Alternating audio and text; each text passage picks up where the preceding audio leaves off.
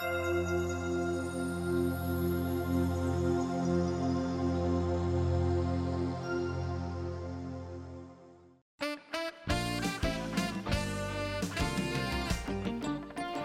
to the West Virginia Soccer Association Beyond the Pitch podcast here on the West Virginia Soccer Association Digital Network.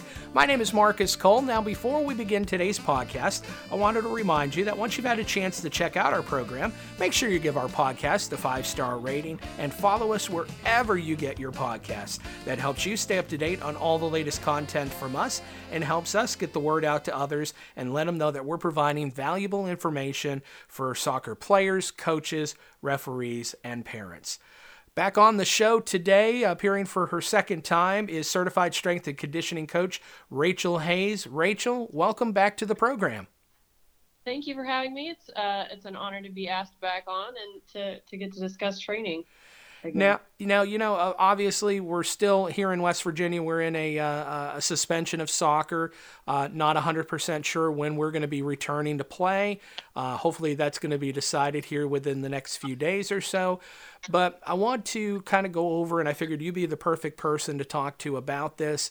And, we've got kids that have been doing individual training out in the backyard. They've been doing Zoom sessions with their team. Some kids have been, sleeping and watching Netflix, which is okay. It's been a difficult time for the past few months or so, a lot of uncertainty, not sure what to do and how to do it. But want to go down the idea of when we get ready to return to play here in the state of West Virginia for our youth soccer players. What are some of the things that they should be thinking about? What are some of the things that they should be doing to help prepare themselves? And I guess the biggest idea behind that is do everything within their power to reduce their chances of injury. So why don't we go ahead and kick it off? And like I said, players have been doing things on their own for months. What overall message would you give to youth soccer players as they begin this process to return to play? There's obviously a lot of things, but my main overall thought is that you need to proceed with caution. And gradually begin your training or practice process, gradually. It's been several months that we've all been, sheltering in place. It's okay to accept the fact that you're not going to be where you were prior to this COVID outbreak. And that's okay. It's going to take time to build it back. But it's better to be slow and gradual rather than, potentially getting hurt and then, maybe derailing your training for an even longer period of time. So better to just, better play safe than sorry. Now, here in West Virginia, we have a rule where club and high school cannot play at the same time. You cannot participate in both club and high school at the same time. So we have our 3-week out of season coaching period. Most counties in the state have scheduled it for in July. So we have the month of June. There's talk about restarting play around June 8th. So you have June and you have July before high school begins up. I think it's August 3rd officially with preseason. So we have, 2 months and I get the impression that, there may be some that are going to try to fit in a spring season in 2 months, which I think could be potentially not great. And I like the idea of you talking about being able to proceed with caution and gradually ease back into things. So what advice can you give to coaches of what they can do to help their players reduce the chance of injury? Mm-hmm. Yeah, I think that's great. A great question. And because they play a huge role in this. But I think the main thing is to have a patient, logical mindset. You need to meet your athletes where they are. It's very illogical and almost irresponsible to think that, they're going to show up on day one and you're going to try to whip them back into shape in a matter of a week or, days. It needs to be, like I said, getting back in shape is a gradual process. And I think avoiding exposure to really high intensity, games or skills or drills could be potentially damaging. Um, the NSCA, which is the National Strength Conditioning Association, along with the CSCCA, which is the Collegiate Strength and Conditioning Association, have a joint position on guidelines when planning practice or training sessions from a prolonged cessation from training. It's called the 50-30-20-10 guideline. And basically that states that that first week back, that 50 part is a 50% reduction in training volume. Week 2 is a 30%, week 3 is a 20%, and so forth. And so you're gradually building back into that full, what that full practice or training session may look like. And that's just to protect the athletes, let them acclimate. What that might look like in real time is you might, half the amount of drills you had planned. So if you normally have, X amount of drills planned in a normal situation, half that. And then, maybe spend the other half of your time allotment on field, doing a cool down session, or maybe reviewing game scenarios where they're not actually on their feet and participating. But I think that is key. I know that we'll be following that once we are allowed here in Texas to return to the weight room, but that can apply anywhere. Another thing is I think you need to make sure that your athletes are getting a thorough, gradual warm-up. Don't rush them through it. This whole thing, if it's taught us anything, there's just no point in trying to speed through things. When it comes to warm-ups and soccer players, you need to make sure that you're including things that prime the hips and the core. Things like glute bridge variations, mini band walks. Those are things that I definitely like to do with my athletes. So things like, shoulder taps and side planks. Make sure they're really good and warm and ready to go before you embark on your practice session. What are some practical tips that you can give or advice that you give to players of things that they should be looking for, things they should be thinking about as they get ready to return to play?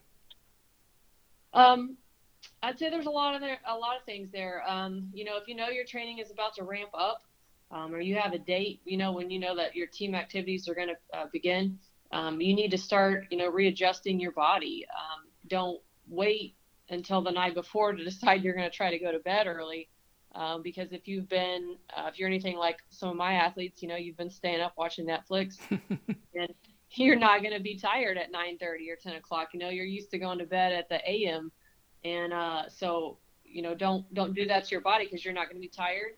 Don't wait until the morning of to eat breakfast to decide that that's a good time you're going to start eating breakfast. Start prepping your body and getting your whole system back on a schedule. Begin making hydration a priority, especially as we're getting into the summer months. And that's another thing.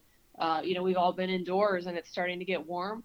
If you're not spending time outside, you need to start, getting outdoors and practicing doing some dribbling in your backyard at the same time you're going to anticipate having practice, just so that you can acclimate to the heat. And then another thing that I recently saw a discussion about is if you haven't been wearing your cleats, you need to, maybe start breaking those in again, because different shoes are going to, you perform differently in different shoes. And so you want to start getting your body used to that again. So there's a lot of things, but I would say definitely don't wait. Start doing that now. What are some mistakes that you think players may make as they get ready to return to play? I definitely think the overarching picture there is that a lot of kids will want to do too much too soon. Like I said earlier, it's okay to accept the fact that you're going to feel different and perform differently than before this whole COVID thing took place. And that's okay. But you say you go to that first practice back and you realize like, wow, I'm not as in good a shape. That's okay. Don't go home and try to go on a 5-mile run or something and trying to whip yourself back into shape, because sometimes that can make things worse. Say you do that and then you go back to practice in a day or two and, you feel like you're even worse. Well, it's because your body is not recovered. And so it just kind of can turn into a vicious process, and then you end up, potentially getting yourself hurt. So definitely try to restrain yourself from doing too much too soon. I see this, and we've actually seen this at the professional level with some of the professional soccer leagues starting up, and especially the Bundesliga. And we're hearing, obviously, yeah, I mean, these are conditioned athletes and these are professional athletes. So they're always making sure that, what they're putting in their body, what their activity level is, and things along that lines. But it's not the same as being in season with your team and having a regular schedule. We're seeing a lot of injuries come within the league from players. And I think that's something that we can look at, especially from the youth level, because, I mean, these are not professional athletes. These are youth athletes. If, a player will probably eventually have some sort of injury issue, whether it's major or minor. If they see this happen and they experience something, what steps should they be taking to take care of themselves? Yeah, that's definitely the kind of the unfortunate, reality that we're kind of faced with, is that we're, probably going to expect to see a higher injury rate, regardless of how careful and cautious we may be. I would say, if something happens, you need to stay calm. If you feel something happen, you definitely need to go ahead and pull yourself out of whatever you're doing. I would definitely caution, trying to continue a drill or a run or whatever it may be, because, maybe you just strained like a muscle, a soft tissue injury, but you go ahead and try to finish whatever it is you're doing. That may make it worse, or you may end up doing something else to yourself. When we get hurt, pain or injury can cause us to compensate. So, you may think, oh, I'm fine, I'm going to continue this drill, and then, you're also in pain, and so you're moving differently, and that kind of causes a cascade, and you could end up getting yourself hurt worse. So I would definitely say, be really cognizant of your body and how you're feeling, and it's part of your job as an athlete to stay healthy. So definitely communicate with your coach about what's going on. But yeah, those are kind of my thoughts on that. It's no secret to the folks who listen to this podcast that I love certified strength and conditioning coaches. I love the work that they do. I like what they do for athletes. I know what my daughter's strength and conditioning coach has done for her, and has provided such a valuable benefit to her in her athletic career in keeping her relatively injury free. I think, and I think one of the things too that I like about strength and conditioning coaches is that they always seem to have that methodical thought process of pushing things, but not pushing things beyond a reasonable level. And I think that's something that probably that players need to learn, and coaches as well need to learn, to not, pace ourselves into a situation where we're creating havoc with our athletes and creating potential future problems and things along that lines. Would you agree with that? Absolutely. Yeah. There's just, in the strength and conditioning world, and by the way, thank you for the admiration. We appreciate that across the country. Strength coaches do. But there's definitely there's this, you need to always ask yourself why are you doing what you're doing? And that's a big kind of concept in the strength world, but I think it definitely needs to apply to sport coaches as well. Why are you doing this drill? Why are you wanting it at this intensity? Why, make sure you're clarifying what you're doing, because, your primary role, whether it's a strength coach or a sport coach, is the the health and safety of your athletes, that should always come first. So you definitely want to take a step back and, kind of analyze the whole situation when you return to your training process. Yeah. I think too, from a standpoint that might, help coaches in this time too, is not only necessarily the health and well-being of their players also too, but also from a liability standpoint, I would think. Absolutely. You don't want, Yeah. I mean, in our day and age, and you've got to be really overly thoughtful when you're scheduling trainings, and especially, coming into June and July, where we're getting extremely hot months of the year. We need to be cognizant of that, and making sure that we're not putting the overall goals of getting our team back fit and ready to go over the health and well-being and liability of our players. Oh, absolutely. Yeah. Especially with the summer months coming up, and there was the dangers that can come with overheating. I think the ethical point, or the ethical place that coaches have, needs to be emphasized a lot more sometimes. It's the game or the drill, or, where we're trying to go is not as important as the health and well-being, like right now. So, yeah, absolutely. There's a liability there.